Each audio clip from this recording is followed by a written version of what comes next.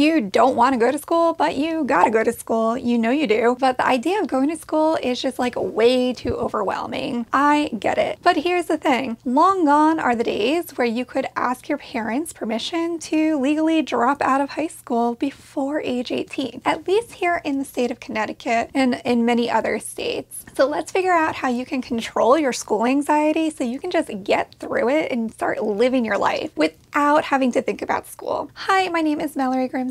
I am a mental health therapist that specializes in helping teens. And so I know that this is a topic that is coming up more and more frequently with teenagers these days. And I get it. School is incredibly stressful. Now, sometimes school anxiety is caused by a multitude of different factors, so I'm not going to go into that in this particular video. If you want more of that, let me know in the comments. Otherwise, let's jump straight into how to control your school anxiety. Let's get one thing clear from the start. Your teachers, your parents, your guidance counselors, your coaches, your friends, your supports, your therapists all want the best for you. If they are taking the time and care and effort to have a conversation with you about trying to motivate you to go to school or to get through the school day without feeling so anxious, I promise you, they are not trying to make your life miserable. People do not go into helping professions without some sort of kind heart. So keep that in mind. The people who are taking the time and care to help motivate you to get your school anxiety under control and get through the school year, get through this class, get through this situation, they're doing so because they actually care about you. They are invested in your positive outcome. They have a little bit more life experience, which is not your fault.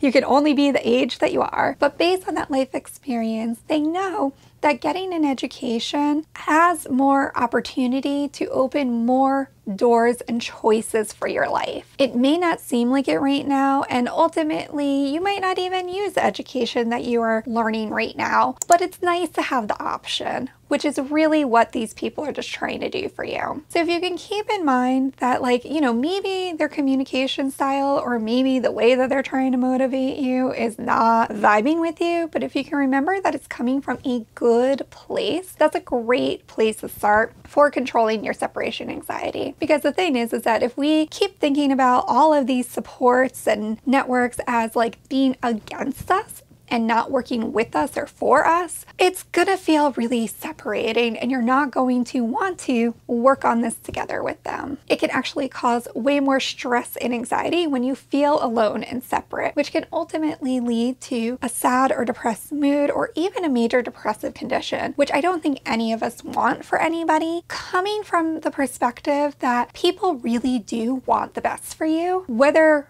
what they think is best for you and what you think is best for you aligns, that's a different story. But just remembering that they're doing the best they can in the way that they feel and they think is most helpful. That will change your mindset, that will change your heart, and that could be a little bit more motivating to work through this together with them or for yourself. Ultimately, though, you have to know what is the big plan for your life. Like, ultimately, putting school aside, like, what kind of life do you want? And I'm not talking about like, oh, I want to be a therapist, I want to be a scientist, I want to be an actor, whatever it is. That's not what I'm talking about. I'm not talking about career. I'm talking about the life that you want to create for yourself as a fully formed adult, because that is what you're working towards. Like, for me, I want a life where I feel passionate about what I'm doing and spending my time doing. I also want to help others. I'm highly motivated by that. I also want the kind of life where I can text or call a friend to see if they want to go out to eat for lunch or dinner and not stress about it being in my budget. So keeping the lifestyle that you want to work towards, it's going to help you motivate yourself to get to that lifestyle. So as you think about the person or the adult or the lifestyle that you'd want, I want you to reflect on these 3 questions. What kind of person would you have to be in order to achieve this lifestyle? What would you need to have in order to create this lifestyle? And this might be skills, it might be actual tangible materials or resources. So get creative here. And then the 3rd question is, what would you need to do? This will give you the action steps and potentially the inspiration and motivation to incrementally upgrade to that lifestyle. So one of the things that I personally would need to do and have is I would absolutely need to be the kind of person that has enough energy to sustain all my passionate interests. In order to do that, I would need to have a good night's sleep, which means that one of the things that I need to do is make sure that I'm going to bed at a decent time. So even if I really want to stay up super late, if I know I've got like a really busy day of recording these videos for y'all or meeting with my clients, I need the energy to sustain that and to keep that going. So think about that in terms of your school life. Okay, most of you will probably need to be the kind of person that completes things and takes initiative and is able to do the things that you want to do. You're going to need to have some sort of skill set. So if you can focus on, okay, how will this get me there? That's great. And then the how is you're going to need to complete high school. That's a fact.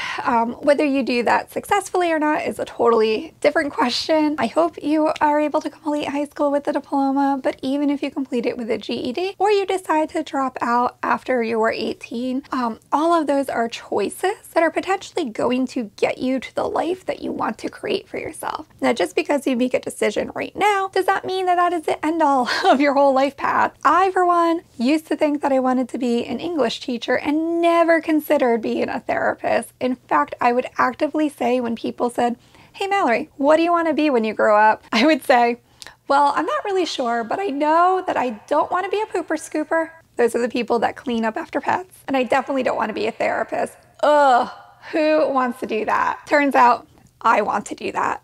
I didn't know that I wanted to do that at the time, but I'm so glad that I stayed open to different opportunities and I had the ability to choose this career path because I really love it. And I think you guys love the help that I'm giving too. So if not, you're probably on the wrong channel. So I talked about this a little bit already, but there's this idea, sometimes we think, okay, if I'm feeling really anxious about school, I need to just feel completely not anxious about it. And that's not the point. I want you to think about how you can make incremental upgrades in different areas of your life. So if you go back to that be, do, have list that you created just a moment ago, and if not, rewind, go do that now. But when you think back to your responses and reflections to that, that'll give you some guidance on how you can incrementally make changes to upgrade different areas of your life. So one of the things that you might find is that you really need to find a way to decrease your anxiety a little bit so that you can even start taking action on some of this stuff, because anxiety is a stress reaction. It's stressful in and of itself. And you can't always like take action if you're not thinking clearly. You can't concentrate, you can't sleep, that sort of stuff. One of the major things that I think everybody could use more of are coping skills. I love coping skills. Y'all know it. If you love them too,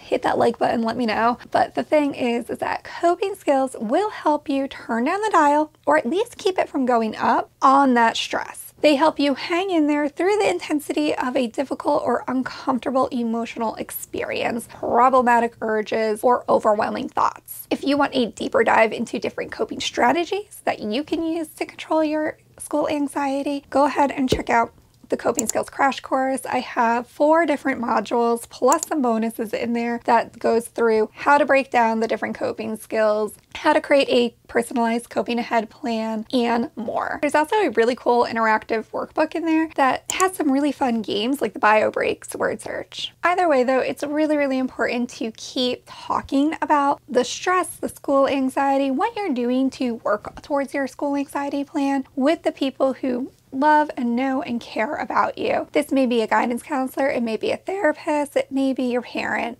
it could be a supportive adult or friend in the area. Whoever it is, keep talking about it. These are very rarely one and done conversations. I tend to really like group therapy for this kind of stuff, but there's lots of different ways that you can create your own support network to get you through this time. Now, one of the things that doesn't always get talked a lot about is that school anxiety can actually be more related to separation anxiety that just pops up at school because that's where you spend most of your day. So if separation anxiety is more of what is causing you the stress and anxiety of having to go and stay in school, highly recommend that you check out this video next, all about how to control that separation anxiety. Thanks for watching.